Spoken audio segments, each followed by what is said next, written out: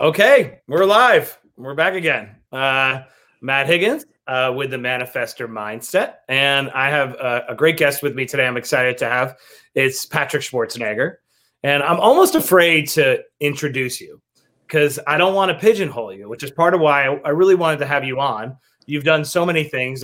Everyone knows that you're an actor and you're a model and you have much better hair than I do. But that's only one small fragment of your life. I've been watching you during the apocalypse, kind of switch from one day talking about bone marrow and cherry ice cream. Check it out, by the way, today on your Instagram feed. And then another day just talking about words and the power of words. You just have a really interesting career. And I know from our conversations that you're really interested in entrepreneurial spirit and cultivating it with your generation. So lots to talk about. But maybe let's just start with your principal career at the moment. What's going on in your life, and what's LA been like?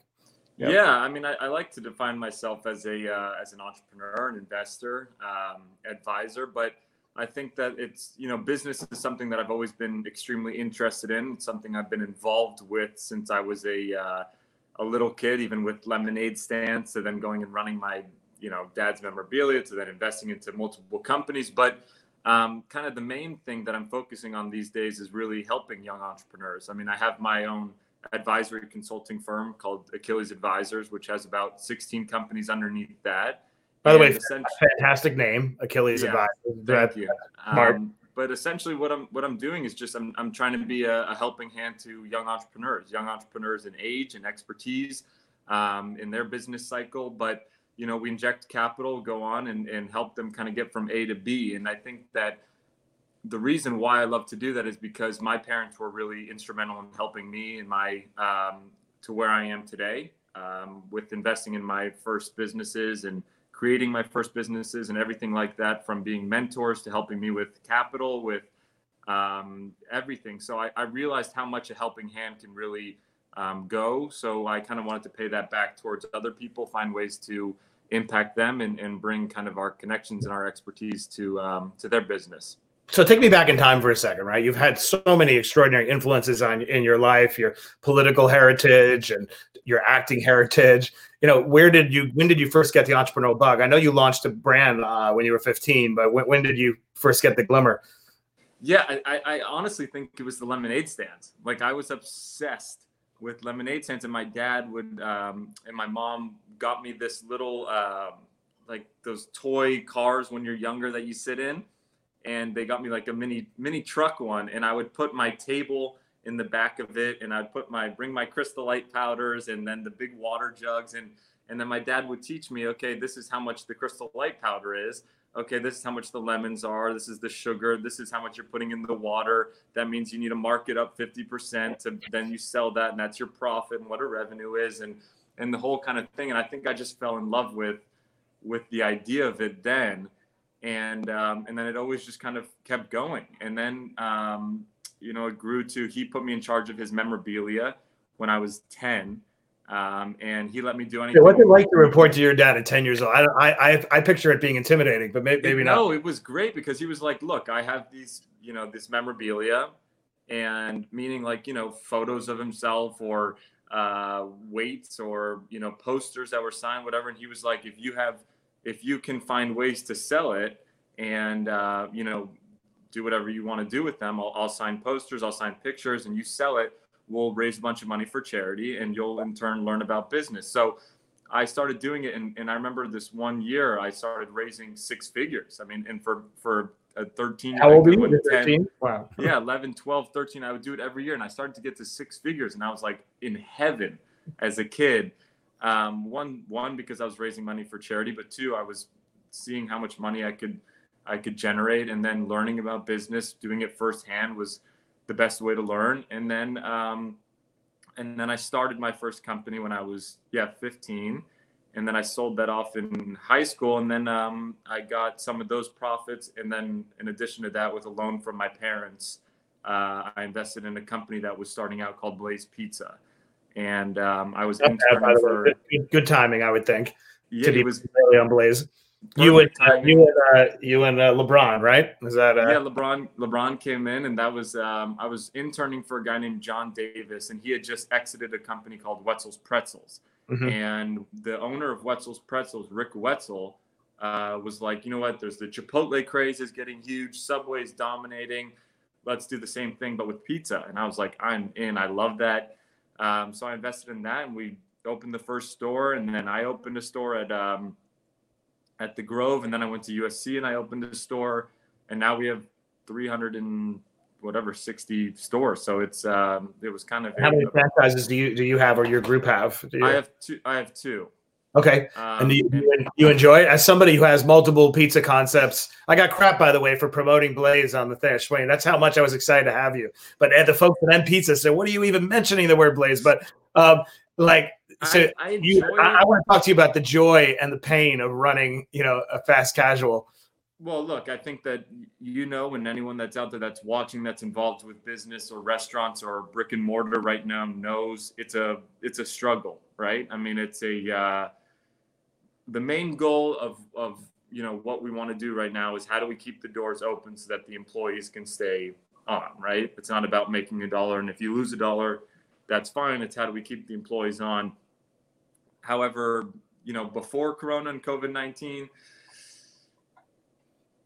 franchises have its headaches, right? I mean, it's again, it was the best way to learn operations management and everything like that. I mean, 1 week you can be up 7%, 10%, the next week just because you ordered too much food, or our USC location, USC has an away game, you have to prepare for that and have less workers and less, cheese and sauce and this thing and that thing, and it's really interesting to see a margins on a franchise just get withered away real fast. Right. Well, that's what I sort of enjoy about it. I'm sure you feel the same way. Like it's the complexity of it becomes its own moat, sort of, right? Like it's not the kind of thing you could just jump in and put on autopilot, because any week everything changes. And in the best case, you're operating at a 20% four-wall margin, right?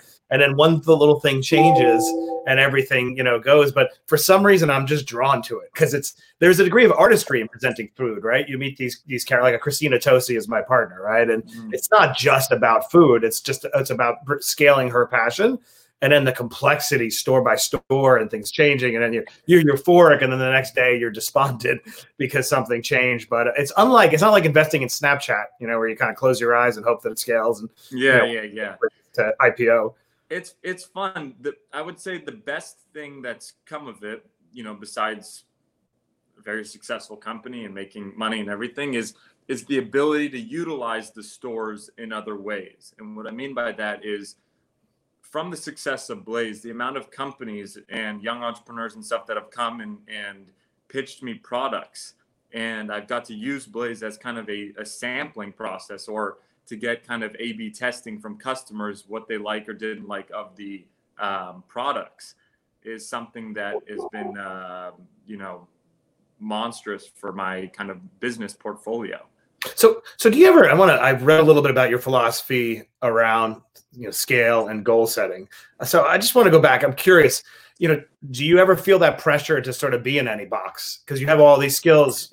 Being an actor, being a model, being a business person. The political. I know you're interested in politics too.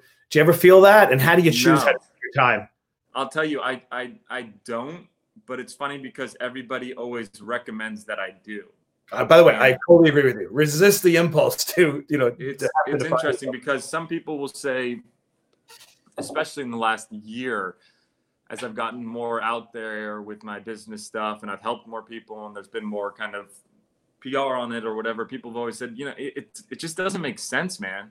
You're one day you're doing a film, the next day you're in a Calvin Klein campaign, and the next day you're trying to invest in the companies.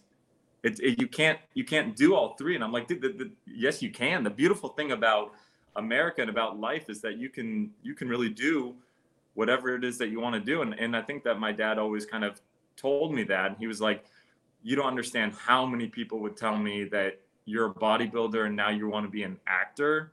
And wait, now you want to try to become a politician. It makes no sense. And he just always said, like, say no to the naysayers. Just don't, exactly know where it is that you want to go. Don't let anyone divert you from that path. And it doesn't matter if they don't, add up together. It adds up in your own mind. So I'm I'm a big believer of do whatever it is that you want, that you don't need to have this whole strategy of just staying in the film world and you can't do a crossover. You know, I think you've seen a lot of people in the last few years that have had crossovers into totally separate industries. So to answer the question, I would say, no, I don't try to box myself in, but I would say that one of my strong feelings is like never let anybody put you in a box. And I find it's actually not others who put you in a box. It's you put yourself in a box. Some of this conventional wisdom that we are all some narrative that needs to be packaged and then presented to the universe. And the funny thing about the world is if you orient yourself to your mental energy to what others think, what you unfortunately find out at the end of the journey is nobody really cared. Right. So they weren't keeping score about how consistent. I struggle with that, too, because I was in politics and I worked at the rebuilding and then I was a journalist and then I ran the Jets and the business and on and on and on. And somebody said, well, like, what are you? I said, I don't know. You tell me what I am. I'm not overly concerned with what I am at the moment. I'm building companies.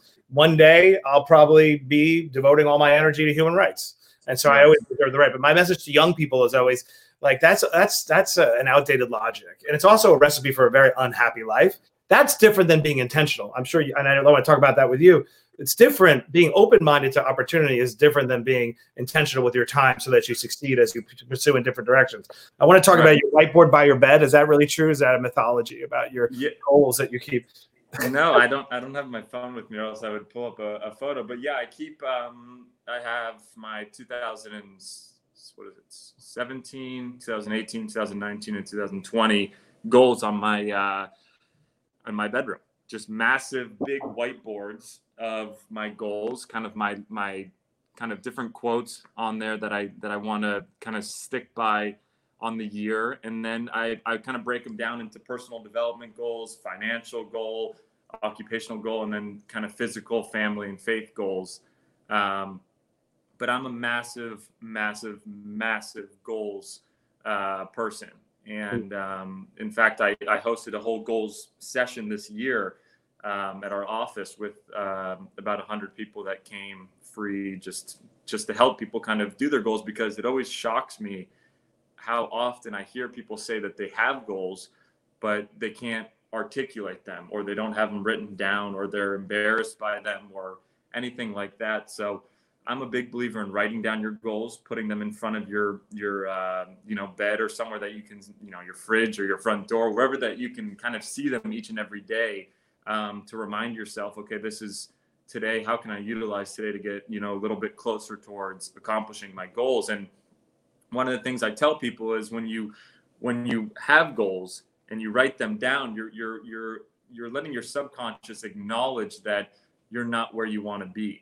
And when I say you're not where you want to be, it's not that you're not happy today. I'm filled with joy. I love where I am today, but it's showing that I think I'm capable of doing a lot more this week, this month, this year. And it shows myself of where I want to get to.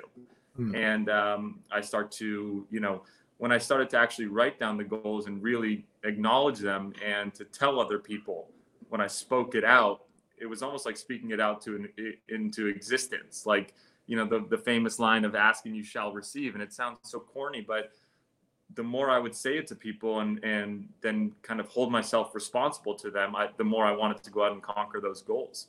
I love that. I always say every time I achieve a new summit in life, like even after Shark Tank, this feeling when you achieve something that you worked so hard at, that you were so anxious about, you thought you couldn't pull it off. You pull it off, and then your serotonin levels plummet. Yeah, and like you finish the marathon, and you say, and I believe that most of the joy in life is truly about living in a perpetual state of growth. And so I ask myself every time I go to a new summit, what can I do now that I couldn't do yesterday that brings me closer to what I want to do tomorrow? And I remember I had a 2-week period at post Shark Tank, like, well, that was a little bit of a letdown. What do I do now? And then it occurred to me, I always wanted to be a professor.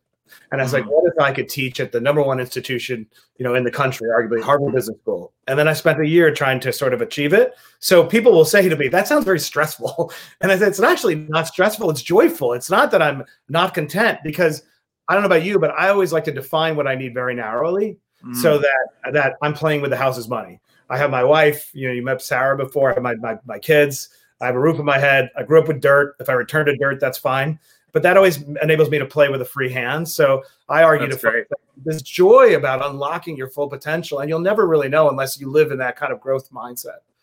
Yeah. But I don't write my goals. Agree. I think that sounds a little stressful. One of the things that happens with people, and when I talk to them about making their goals, is they kind of have that feeling that you talked about. You make it to Shark Tank, you get all this feeling, it's so high, and then the next day you're like, or even that same day or whatever, you're kind of looking around like, okay, for what's next, and you don't really get to sulk in the moment and enjoy it. And I feel that happens to a lot of people when they don't have the kind of why associated with that goal. Why is it that they want to get to Shark Tank? Is that because they want to be, grow their platform so that they actually can go and be that professor? Or why do they want to get that wage increase at their job, or become the CEO, or and when people have the why associated with their goals, that's when it really brings the true happiness, I feel. I totally agree. And I have another principle I always talk about is it's important that once you achieve that reach, that milestone that was right out in the distance, that you consolidate your gains and you spend a minute to say, what did it mean? And also to lock in so that you're not sort of frenetically moving all over the place. Sometimes I'll beat myself up, like, especially with weight going up and down. I'm horrendous, yo-yo dieter. But then I'll say, I try to take a step back and say, let me consolidate my gains. I achieved something new that matters to me. How do I put that more on autopilot so it doesn't take the same energy the second time around? But let me continue to move forward. So I've gotten better at sort of taking a beat and looking around and trying to automate things more so that I don't look backwards and sort of things slip away that I really cared about. Yeah, that's good.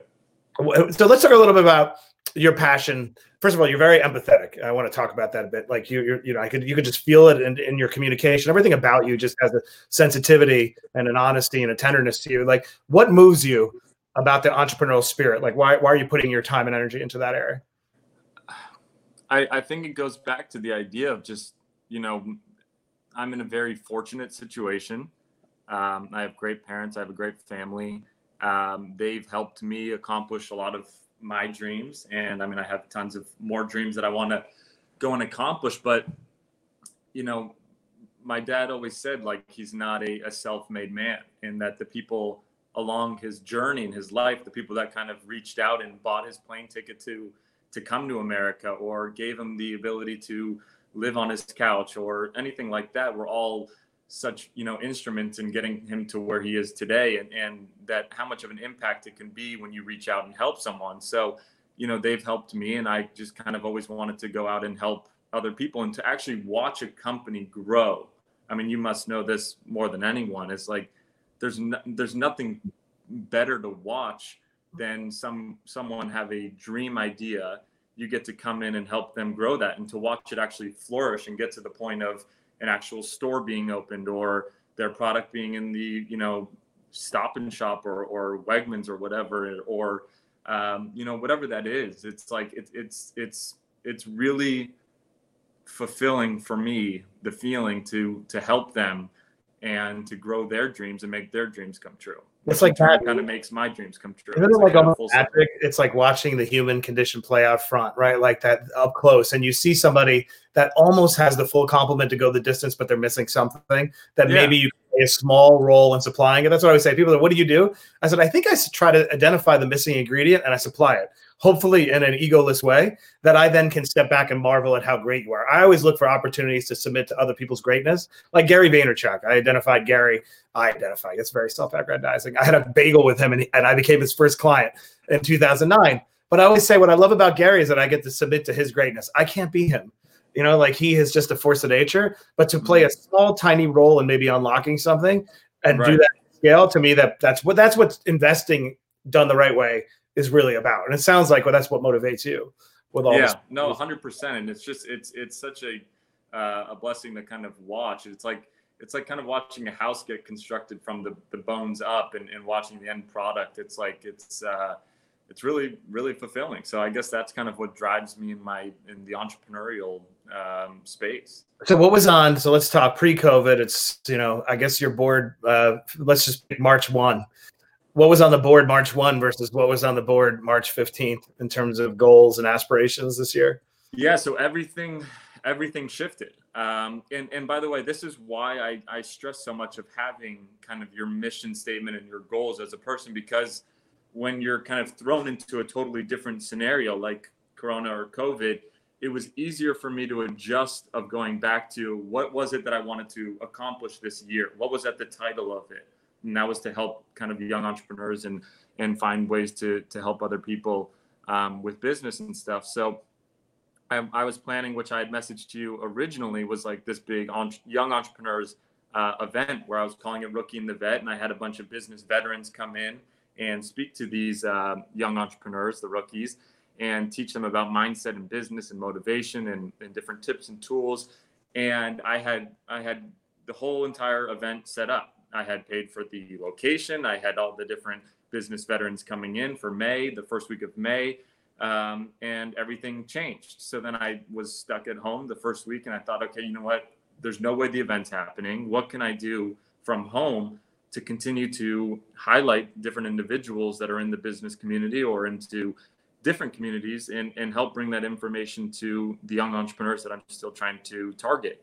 And so I started to do a daily Instagram each and every day where I would talk to someone, and I've done from we got to get you on there, but we've done, Marcus Lemonis to Ed Milet to Guy Fieri, Bethany Frankel, tons and tons of different people. Done 40 people now. And it's, and right now more than ever, people are looking for that information because they're struggling. I mean, small businesses are struggling, medium-sized businesses are struggling, entrepreneurs that have that dream idea are struggling. They're all looking to people like yourself for that information and for those tips and tools and advice of how are you navigating through this kind of economic storm and societal storm right now. And so using my platform as a medium to bring that information to people is right on par with what I wanted to do. It's just doing it from home. No, you're doing a great job. I love the content that you're putting out. So you're communicating and sort of giving yourself out. What do you think the world looks like when we all return to normal? Do you think has your outlook changed and your energy, you think, changed? It's going to be,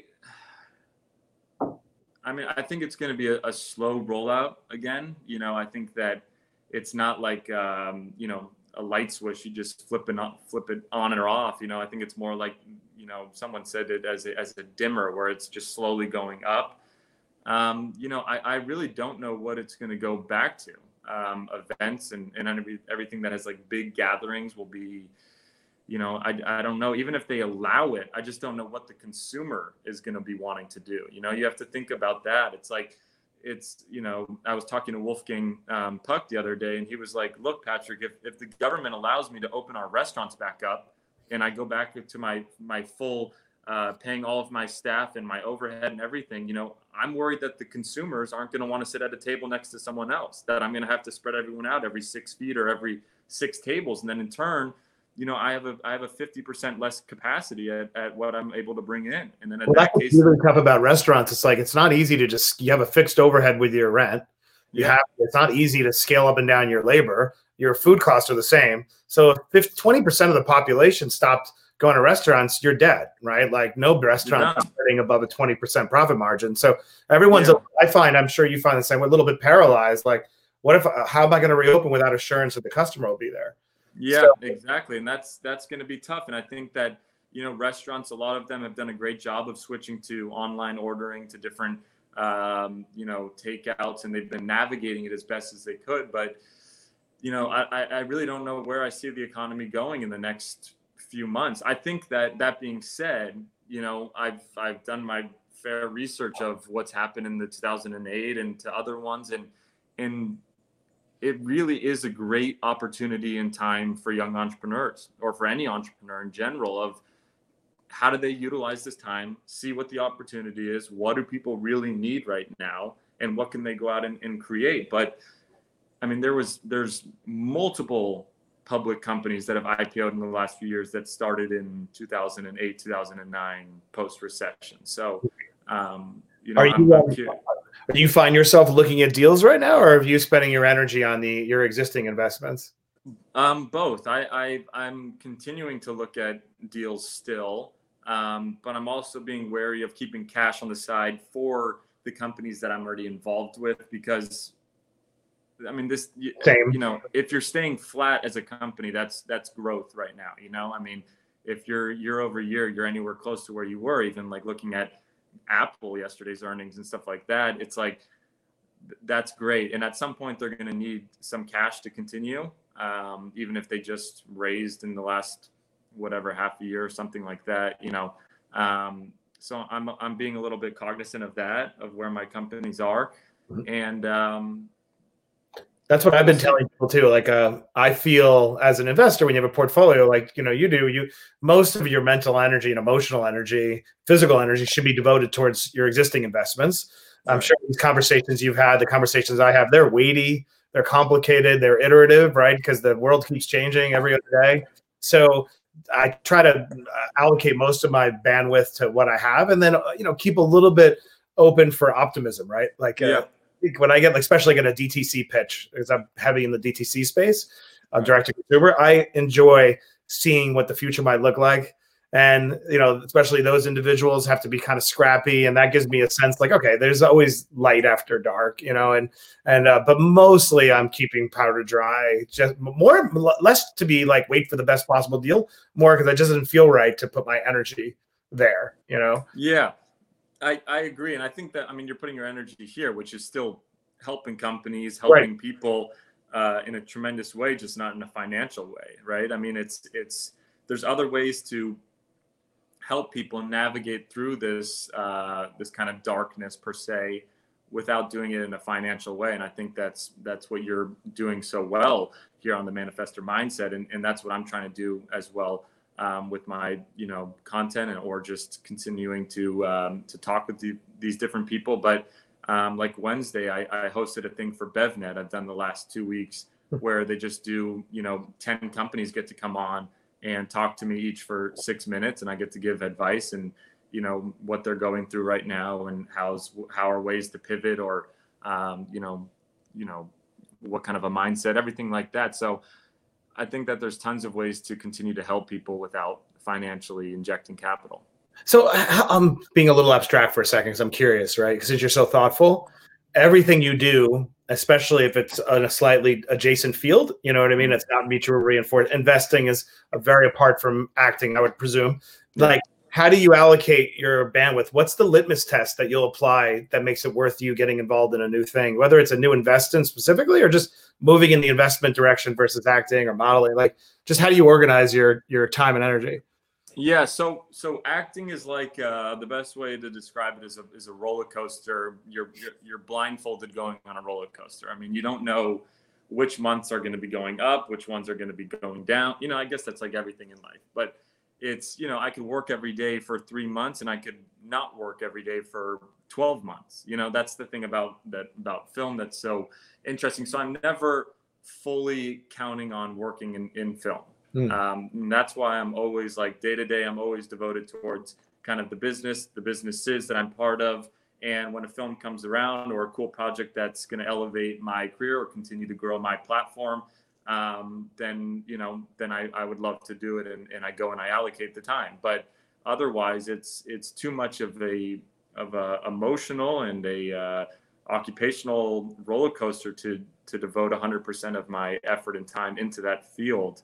Do you love it? You love it? Like it? I tolerate it? What is it? And I'll tell you what, when people say that acting has absolutely nothing to do with business, I actually tell them that's not true. And why I say that is, acting is it's so beautiful because you have the opportunity to put yourself, I mean, the goal of acting is to put yourself into someone else's shoes and to really try to understand how they think, how they eat, how they live, how they breathe, everything like that, right?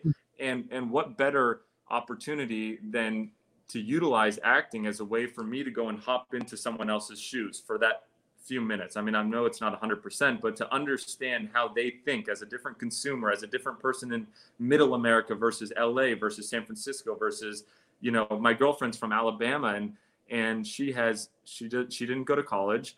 She's extremely successful, but has nothing with business. And whenever I ask her opinion on business, she's like, why do you ask me these things? I don't know anything about business. And I was like, you know what you are is you're a consumer that's from Alabama. And that's a totally different consumer than Patrick from Los Angeles. You care something totally different about what the price point is than I do. You care about the calorie information differently than I do. You care about X, Y, and Z. And it's always so interesting to hop into someone else's shoes and get their perspective on a certain product or a certain company. And I think that's one of the beautiful things about acting that I get to do, is really try to hop into someone else's shoes for a minute and see their point of view. I've never heard anybody say it like that, which is really smart, right? Because the most successful, I think, investors and entrepreneurs are actually empathetic. They're the ones who can understand the founder journey, either through experience or through just empathy. But I find that of all things will make you the most successful. Like when I always say to one of my partners, like, look, if there's a train coming, we'll try to avoid it together. But if we have no choice, I'll hold your hand. We'll walk in front of it. Like, I'm never going to say it's your problem. Yeah. I don't stare at an Excel sheet and have a panic attack. I'm like, all right, let's fix it. But I think that's one of the reasons why I've been hopefully successful. But the empathy that you cultivate by having to step into that's really, really interesting. And it makes sense intuitively. I've never been an actor, but it makes sense intuitively. Well, you get it into different ways. I'm just comparing how acting, how I try to bring the crossover of how it's really not.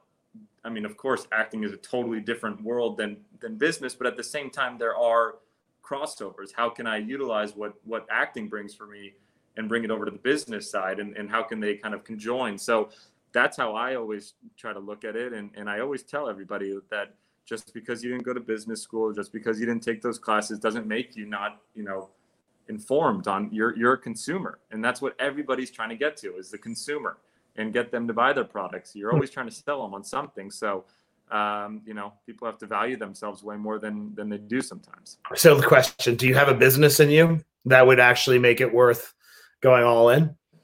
What do you mean?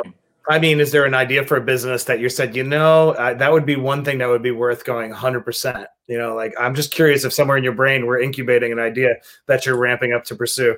No, I'm helping my mom a lot right now with a business that she's starting. And so I'm basically kind of doing the whole shebang for her and getting it up and running, and from the books to the manufacturing, and kind of just using some connections that I have from our other companies. But I really enjoy having eggs in different baskets. I like to pretend and go 100% as if all the eggs are in one basket, but have multiple baskets. So I really enjoy having the freedom of one day being on a set and the next day being in a business meeting or something like that. So. Yeah. I do too. I can relate to it. I love it. I always wonder sometimes, is that like my ADD run amok? But I do really enjoy it. Sometimes I wonder, will that be that one thing that really makes me go all? I've never experienced it in my life, what it means to fully surrender to the pursuit of a singular goal, Right. and die on the field. Like I don't have it in me. I don't think there's not an idea that ever seems worth pursuing enough. But then sometimes I feel, one, insecure about it, and two, like, why can't I find that one thing? But maybe the one thing is the all things that is the one thing. Like, exactly. I'll never find it, unfortunately. So I'm just curious if you had something, a glimmer. That's a good way to look at it. Like you said, it's like going all in on all the things, right? That is your one thing that's not your one thing, I guess. I don't know. I haven't had that one thing moment in my life where I've said, you know what, push everything to the side. Let me just go all in. But again, when I'm on a film, or when I'm in a meeting, or if I'm working with a business, I try to give my 100% attention. I try to go and push everything else to the side for that moment or for that period of time. But in general, it's hard for me to say that I'm not counting it out, but definitely not right now. If we're doing this interview in 5 years on some other platform that we TikTok live streaming or something we can't forecast, what do you think we're talking about? What do you think you're doing at that point? Like, do you think all the 5 things that you're doing now just amplified, or do you imagine your life goes in a different direction? In 5 years? Yeah, I'll just make it easy. 5 years is like, you can telegraph. Yeah, I think 100% I'm going to be continuing. I think that everything, shifts and evolves, but, I think that I hope to grow my actual company. Right now it's myself, and I have a part-time employee that helps with my business. But I hope to kind of grow that out and hopefully one day be kind of more of a one-stop shop of, from the advising to the consulting to hopefully being able to do branding for companies to, helping with operations, to kind of a whole 360 view on a business and helping them really grow. I don't really have those capabilities yet and the capital to do that, but I think that's where I hope it grows to. But I still think I'll be doing, film work. I'll be doing businesses and working with businesses, and hopefully continue to grow what I was trying to grow, the event side of, bringing these this rookie and the vet concept to life. Of really I love trying to help. idea. So you let me know whatever I need to do. I'm all in. We'll bring our folks, and also an excuse to hang out with you in LA. I have a abstract question I've been thinking about as I talk to you and watch you online. It's a nature versus nurture question. You were so remarkably unassuming. It's just no airs about you, no ego, and you kind of give it away. Is that nature? Is that nurture? Was that cultivated? Where did it come from? Because every parent, I'm just telling you this why. Any parent out there sitting watching you right now is going to say to themselves, I hope my kid grows up like this. Especially anyone who has a kid. Look, I had my fair share of being an idiot, per se. Everyone grows over time and learns about themselves and learns about everything in life. I'm not saying that I wasn't that college student when I was 21 that was boozing it up and partying at a fraternity. And an idiot is different than being an asshole, though, and you don't have any of that. So that's yeah. Well, thank you. I appreciate that. I'll tell my mom. Take a bow. You came out well. she'll appreciate that. Thank you. But I don't know. I guess it's more about just I don't know. I'm just really, grateful for where I am and health and kind of the family that I have, and just finding ways to, I guess my parents have always really implemented the idea of finding ways to give back, and whether that's 100% for charity or finding just ways to utilize where you are in life to give a helping hand. And for me, that's kind of with the business. So I don't know. I guess that's kind of them nurturing that idea into me. I'll leave you with this question. I'm sort of thinking, what do you, because now I don't want to pigeonhole, put you in a box. What do you think you want your epitaph to read generally when it's all said and done? What do you want the world to say about Patrick? Well, in a long time from now, I want to be, family first. I definitely want to have a great wife and kids and everything like that. And I want to be, I would say that one thing that I've really hope that I get to do is spend that time with family, do a lot of the grinding now, and not to say it won't continue, but so that I can really be present in the moment with them. I think that something that my dad had to do, which he totally is open about and speaks about, is he had to really work his ass off, and, going from dirt to where he is now, but a lot of things, had to be sacrificed. And that video that your dad did, No Plan B, right? That what I'm talking about? That is one of the most extraordinary pieces of content in the entire internet. Like, anybody out there right now, we're done. Go Google No Plan B, right? Yeah. I don't know what it's called.